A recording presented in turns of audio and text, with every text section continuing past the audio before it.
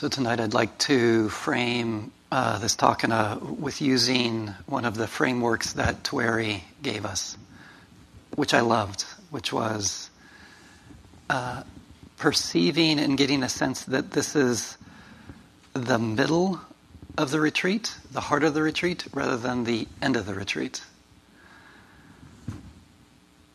And I find that so helpful. Like here we are, we're in the middle, and then Tuesday the next segment is going to be coming, another 6-week retreat or 3-month retreat.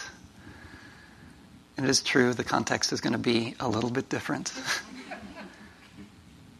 But really, it's the same practice. Different context, same practice.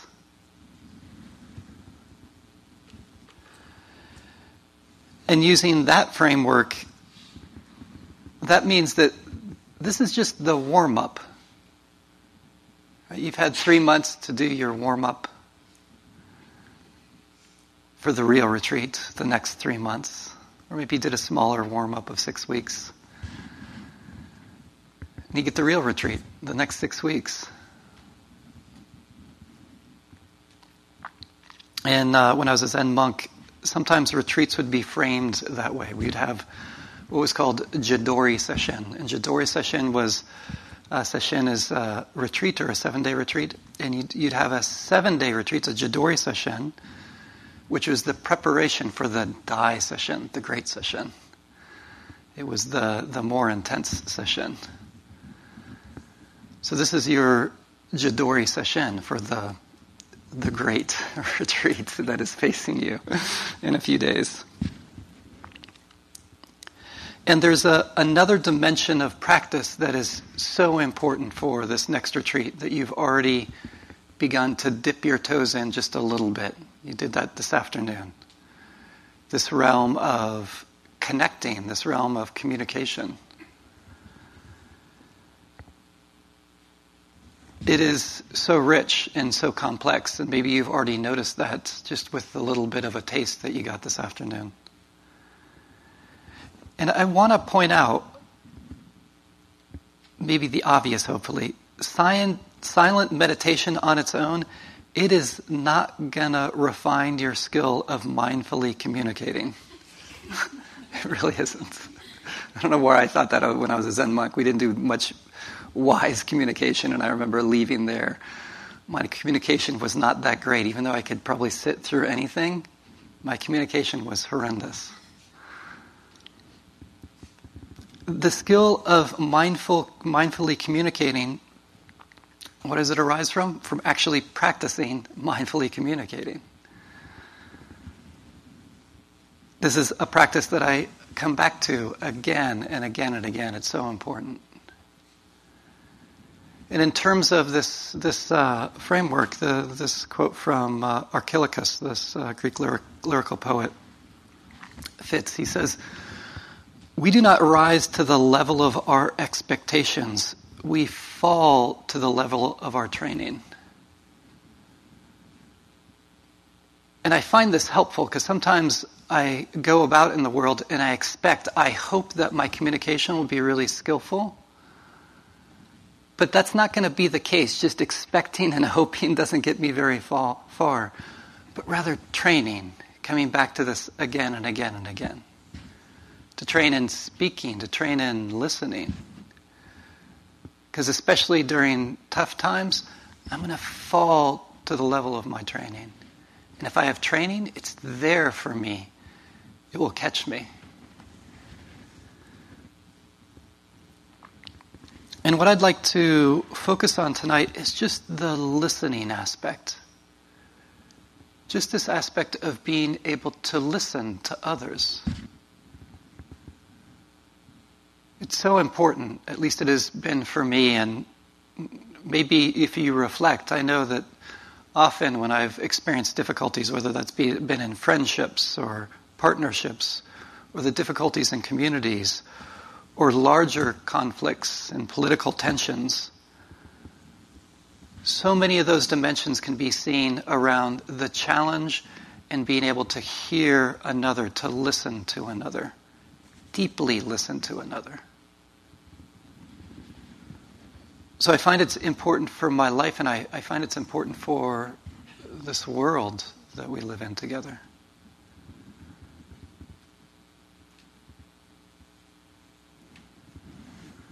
The Buddha speaks to this value.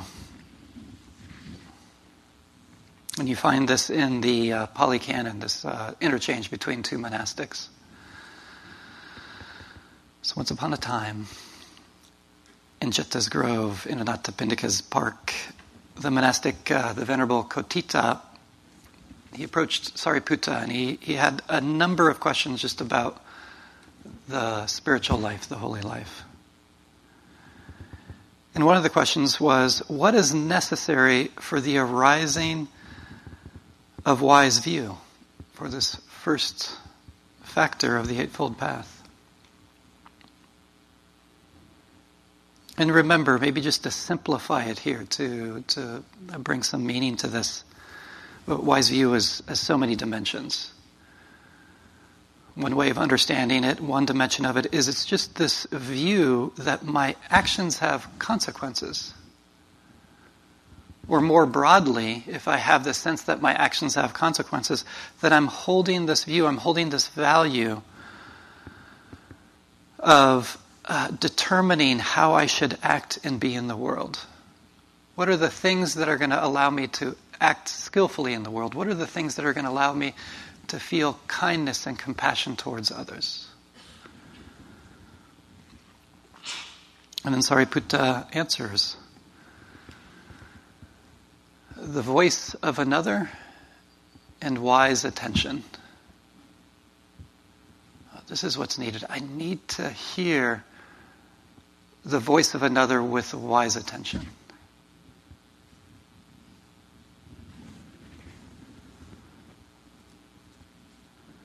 Because it's going to inform the kindness and compassion I have for others, for myself, and for the whole world, if I can deeply hear the voice of another with wise attention.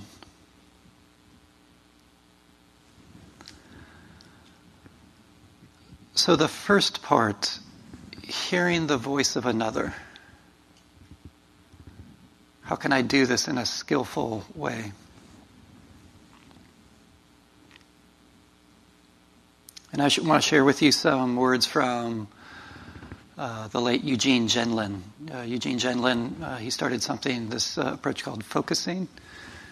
But he also did a lot of philosophical writing too, and started kind of this philosophical approach called thinking at the edge. And he had a psychotherapeutic background. So these words are kind of spoken about the psychotherapeutic context, but I find they speak to me about what it is to truly listen and how I need to show up. He says, I want to start with the most important thing I have to say. The essence of working with another person is to be present as a living being. And that is lucky. Because if we had to be smart or good or mature or wise, then we would probably be in trouble. But what matters is not that. What matters is to be a human being with another human being. To recognize the other person as another being in there.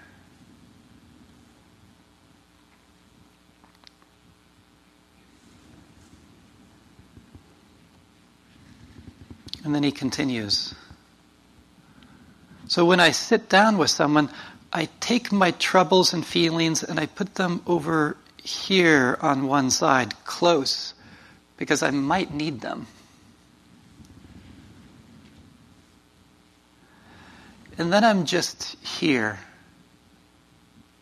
with my eyes, and there is this other being. If they happen to look into my eyes, they will see that I'm just a shaky being. I have to tolerate that. They may not look, but if they do, they will see that. They will see the slightly shy, slightly withdrawing, insecure existence that I am. And I have learned that that is okay. I don't need to be emotionally secure and firmly present. I just need to be present. There are no qualifications for the kind of person I must be.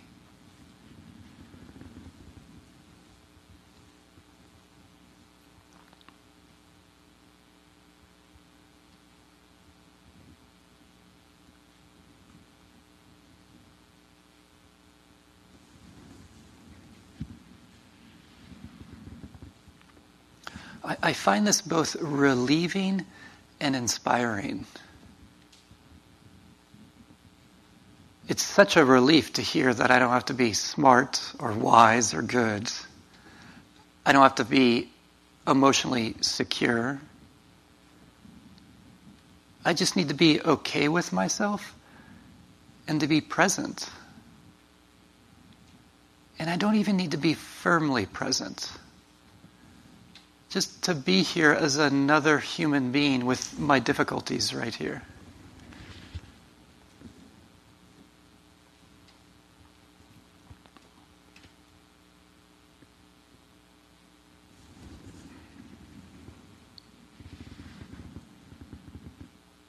I think that really is, to me, the essence, the most important thing about listening to the voice of another.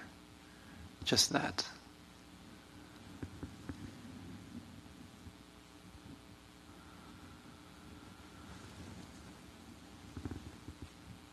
So what can get in the way of this?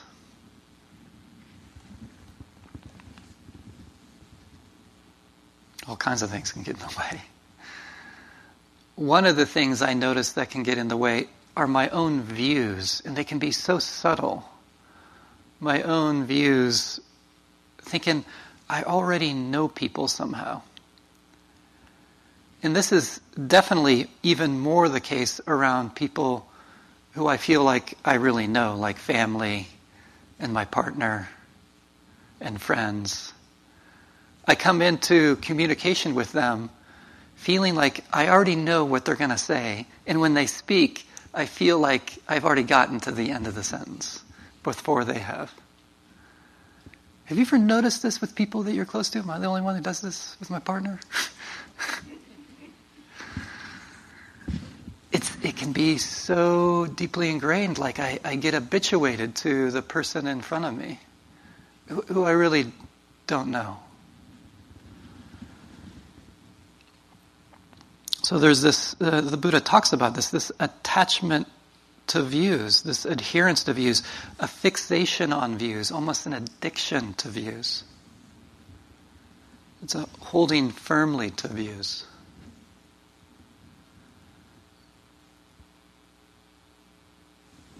We do this, or I do this, and I'm guessing maybe you do too. It's rooted, I think, the phrase I use to kind of get a feeling sense of this for myself, and this can express itself very strongly, or it can be quite subtle, which is this notion, I'm right. I am so right. And the thing about right, I don't know if you know this feeling, like it can feel so good to be right. You know what I'm talking about? How good it can feel to be right. And then that's where my mind lingers, as being right. It feels good. The author, Catherine Schultz, writes about this in one of her books called On Being Wrong. She asked the question, why is it so fun to be right? I mean, as pleasures go, it is, after all, a second-order one at best. I mean, unlike many of life's other delights, chocolate, surfing, kissing, it does not enjoy any mainline access to our biochemistry. to our appetites, our adrenal glands, our limbic systems, our swoony hearts. And yet the thrill of being right is undeniable, universal, and perhaps most oddly, almost entirely undiscriminating. We can't enjoy kissing just anyone, but we can relish being right about almost anything.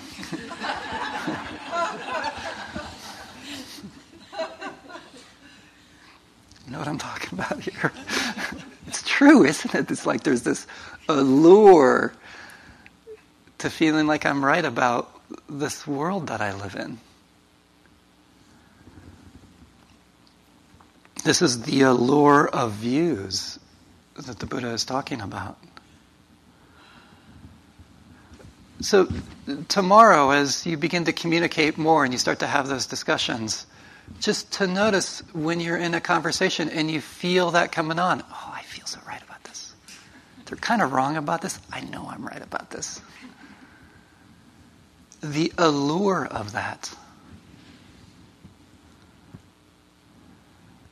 And especially the feeling of it, how it pulls you in some way, how it throws you off balance in terms of really fully listening. And it's because the feeling, at least I notice, can be so compelling that sometimes I just want to get to the point where I can share what I'm right about, what I know. That's so different than actually just being present for the being in front of me. Actually to rest back into the insecure existence that I'm in, that I don't know.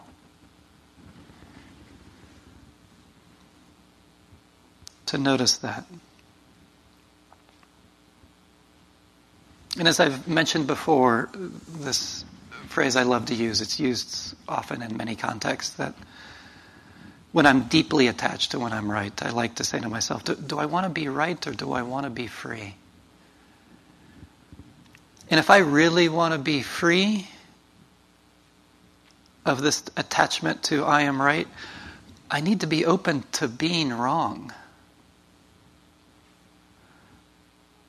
And again, Catherine Schultz around this. She says, of all the things we are wrong about, this idea of error might well top the list. It is our meta mistake, M-E-T-A. It is our big mistake. We are wrong about what it means to be wrong. Far from being a sign of intellectual inferiority, the capacity to err is crucial to human cognition.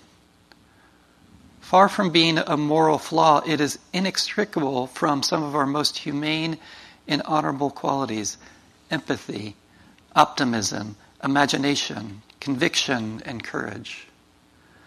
And far from being a mark of indifference or intolerance, wrongness is a vital part of how we learn and change.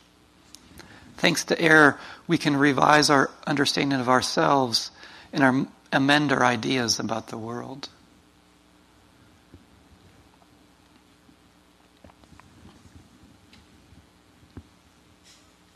I need to be willing to notice how wrong I am about how I see others.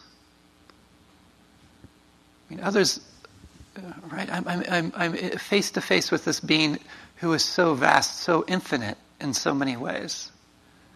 It's almost like any kind of concept I have at some point will be undermined, given the way my heart has been touched by the other when it's fully open.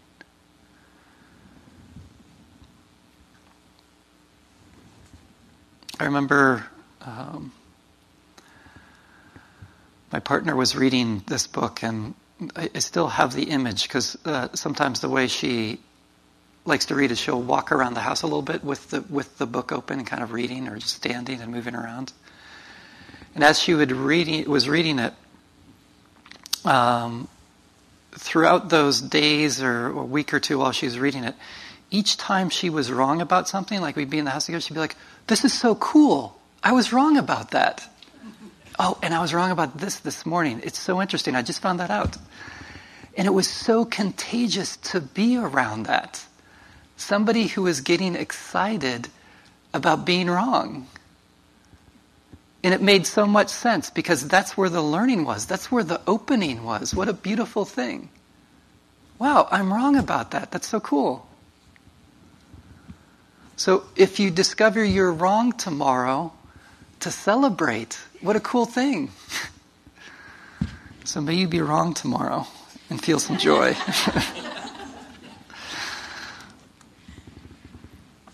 And maybe a broader way of understanding being wrong is a more nuanced way, is I'm not aware of the whole picture. And this harkens back to the talk I gave you about perception. I shared with you that quote from Dogen, where he said, when the Dharma fills you, when you're filled with the Dharma, when you're filled with wisdom, you know that something is missing. Right? And then he gave that example of being in the boat in the middle of the ocean. It looks round, but it's only as far as your eye can see. A wise person knows that that's just one way of perceiving. That's just one view. I always know that something's missing from how I'm viewing the person in front of me.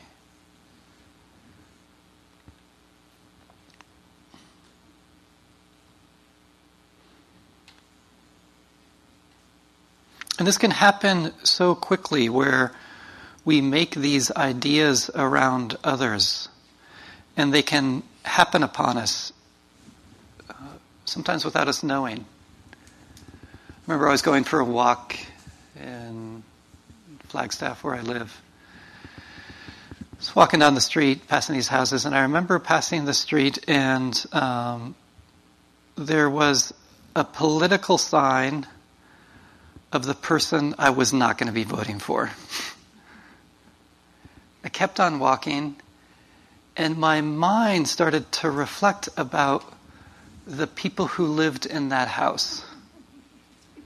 Not only about the people who lived in the house, about how horrible those people were, how they were bad people ruining our world. And I remember getting worked up about it. It's like, I can't believe we have these kind of people in our neighborhood.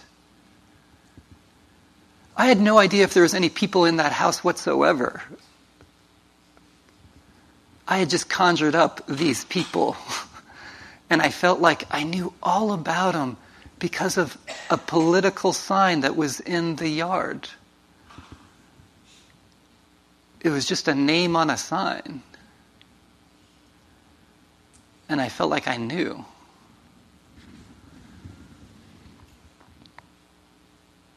Listening can't happen in such a mind if I already know. And this is so important to remember as you begin to interact a bit more tomorrow. And I'm framing this just so that this realm of connecting and communicating and speaking and listening, you're framing as practice. Noticing how our minds create views of people.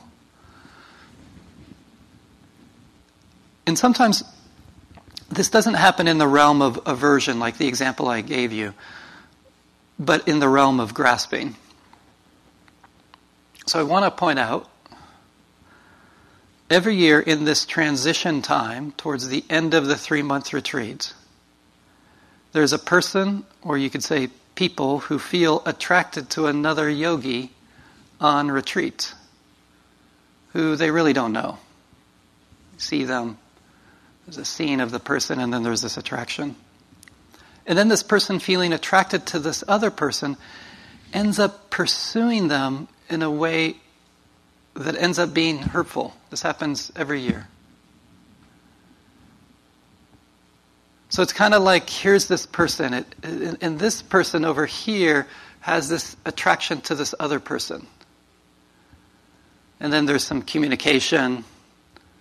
This person's kind, this person's kind. But when this person is kind, the person with the attraction is like, oh, they're kind. Oh, they like me.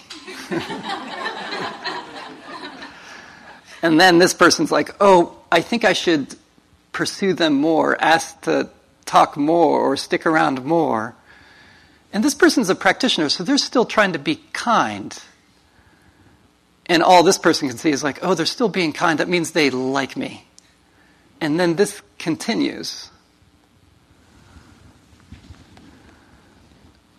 So if you have an attraction like this towards some person on retreat who you really don't know, you need to be careful.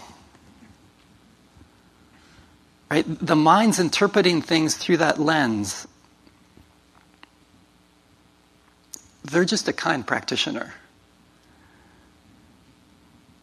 Remember, you do not see things as they are. You see them as you are. This is where listening more deeply is so important. It's noticing how my mind creates these worlds. And hopefully you're hearing how this is tied to ethics, how I am with others. The Dharma teacher, Catherine McGee, I love how she words the 5 precepts. She rewords them. She says the way she frames it is, knowing each act of perception is a weaver of worlds. I undertake the training to refrain from harming living beings. May I respect all life. Oh, I understand how this heart weaves a world. And I need to be careful because of that.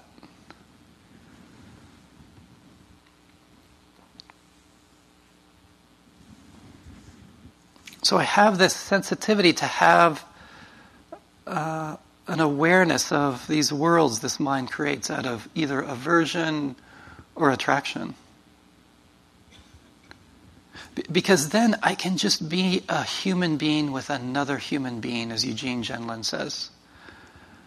To recognize the other person as another being over there.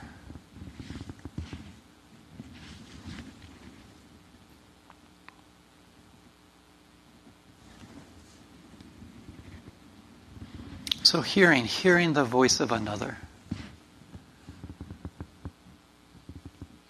And then hearing the voice of another with wise attention.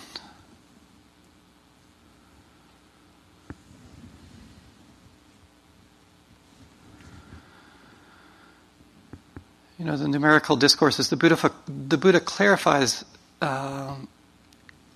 this when he states that the 2 conditions that give rise to unwise view or wrong view is the voice of another, but it's when it's coupled with inappropriate or wrong attention, unwise attention.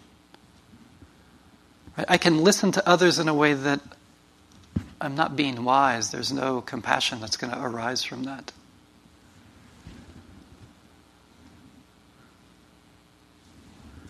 So what is wise attention? And the Buddha explains the way to attend wisely. And to keep it simple, wise attention is having this attention towards, with the sensitivity to the 4 Noble Truths. Like wisely attending with them in mind, or to put it in words that kind of fit for this talk, I wisely attend by having in mind my own suffering, the suffering of others, and the suffering of the whole world. And then when I'm listening in that way, I can really hear the person in front of me speaking. To really hear their world and to have a sensitivity to these dynamics. And to broaden the sense of wise attention, the Pali word is yoniso manasikara, and I love how Joanna Macy explains this term and what it implies. She says it implies the web of interdependence in which phenomena participate. Or in other words, when I'm listening to the voice of another with wise intention, I keep in mind that voice of another arises out of a whole host of causes and conditions.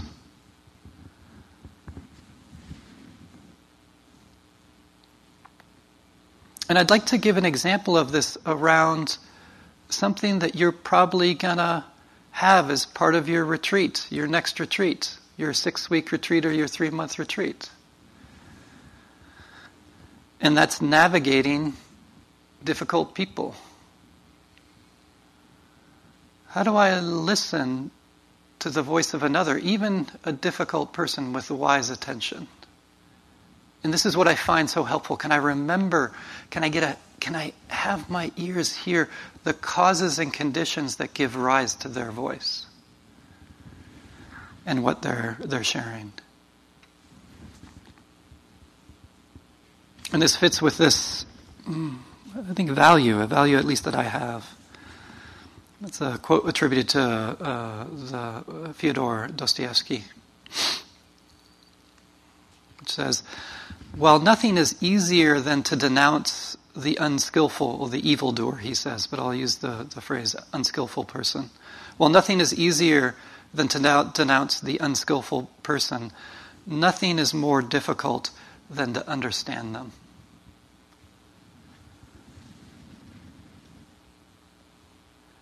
And I find that it's been so important for me to learn to understand the voice of another when it's a voice that I have difficulty with. And when I say understand, it doesn't mean I agree with that voice of another, or I condone their actions or their behaviors. It means that I understand.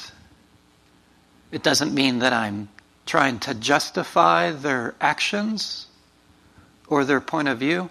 I'm just trying to understand.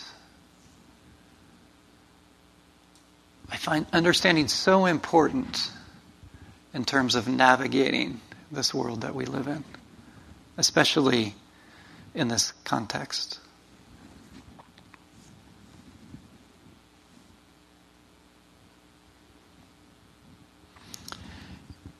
And I want to give a caveat to deeply understanding the voice of another, that difficult person, because I think there's some caveats to this.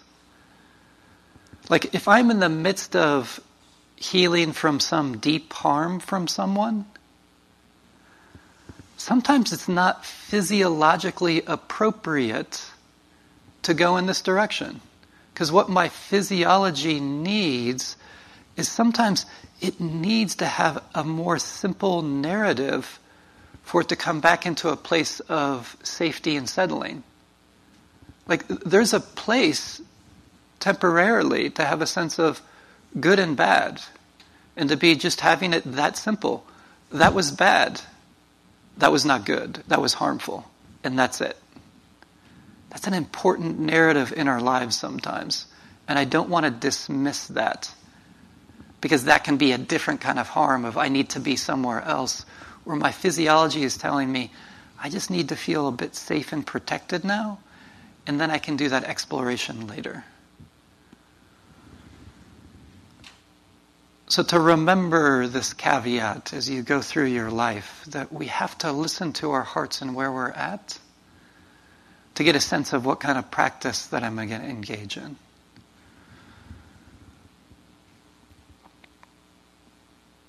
And if the time is right, I have found this to be a rich practice.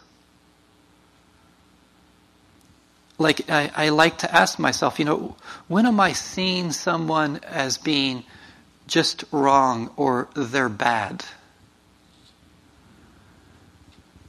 Those are the people I need to understand. I want to hear their voice with wise attention. I want to hear the causes and conditions there. And again, this isn't about agreeing or condoning. It's about understanding and the compassion that arises from understanding. And there's a whole range of where I can explore this. It could be really wanting to hear the voice of another, of that argument that I had with a friend. And I need to listen more deeply to understand. Maybe not to agree, but to understand. or some person in my community, or some person in the community, in the country I live in, or in the world I live in.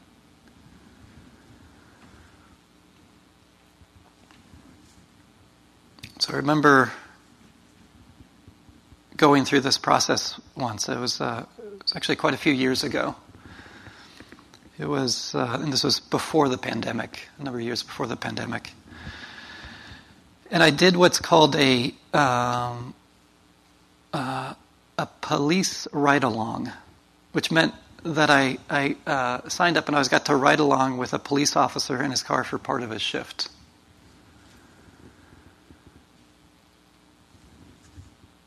And my intention was what I just described to you. I was noticing, like, in my mind, for a whole host of reasons, because of certain circumstances and situations that had happened, because of the circles I was swimming in,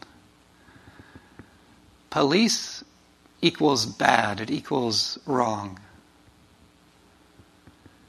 And I'm right about this.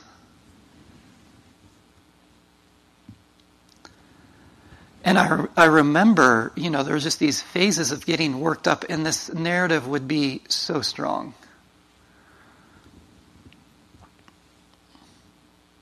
So I did this ride-along. And that one night with that police officer was so revealing to me. When I had the spirit of, like, I am here just to understand. Wasn't here to argue or anything like that, just to understand the voice of another with wise attention, especially the sensitivity, the causes and conditions that gave rise to his particular voice, his particular view. And I remember asking him about his family. I love hearing about people's families. And he came from this family. He seemed like a young kid, a young guy. And he came from this family where there was this deep value of doing the right thing for your community. He wanted to do the right thing. He grew up in a family that was working to do the right thing for community. And here he was. The more I heard about his job, he had a job. The salary was actually not that good. He wasn't making good money.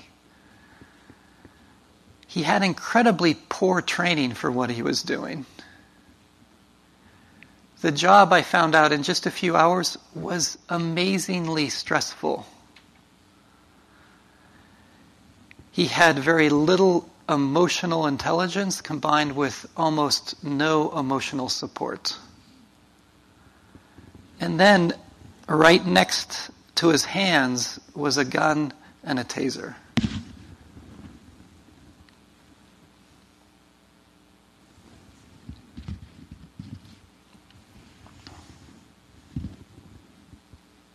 And I remember just in that one evening, this is like a few hours.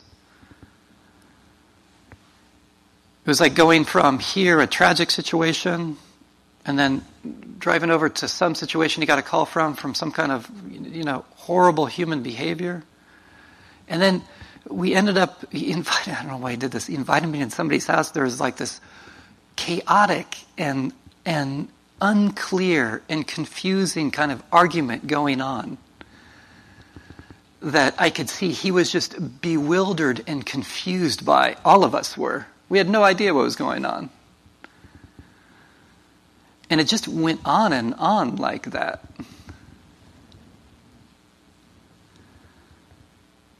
And I remember towards the end of my time with him, it was like I could feel the frustration. And it was not the frustration that comes with conflicts, but rather the frustration of being trapped in a cage.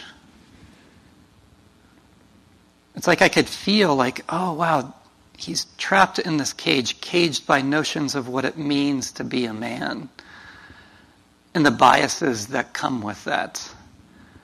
caged by notions of how to understand and address violence and conflict.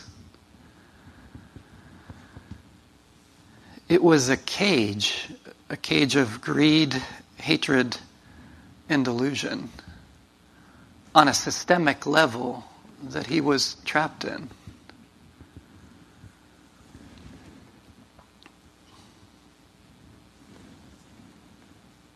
And just that, it was so helpful for me to understand that and take that in because of the perception I had.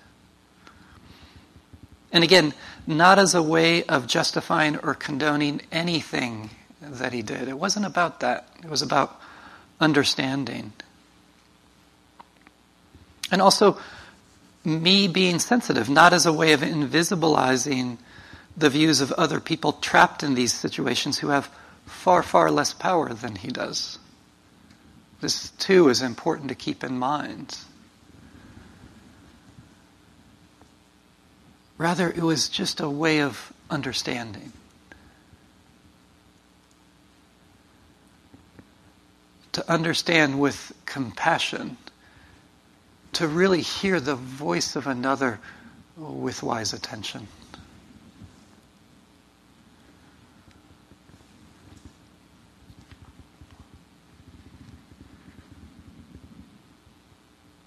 When I listen like this, it allows my heart not to get trapped by these binaries like some oversimplistic right and oversimplistic wrong.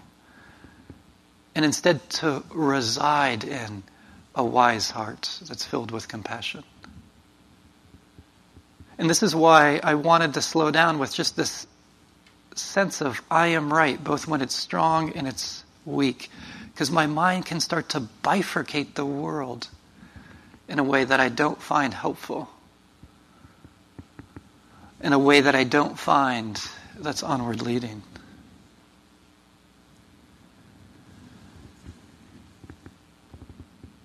And I feel like when I'm in tune with having at least the willingness to hear the voice of another with wise attention in this way, it guides me. It guides me as I stumble along this path to find a more skillful way of being with the challenges that are inevitable to living in this world.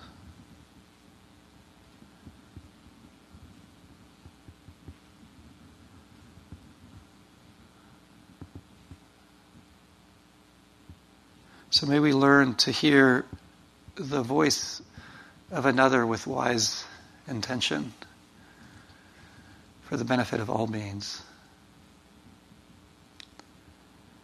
Thank you. Thank you for your attention.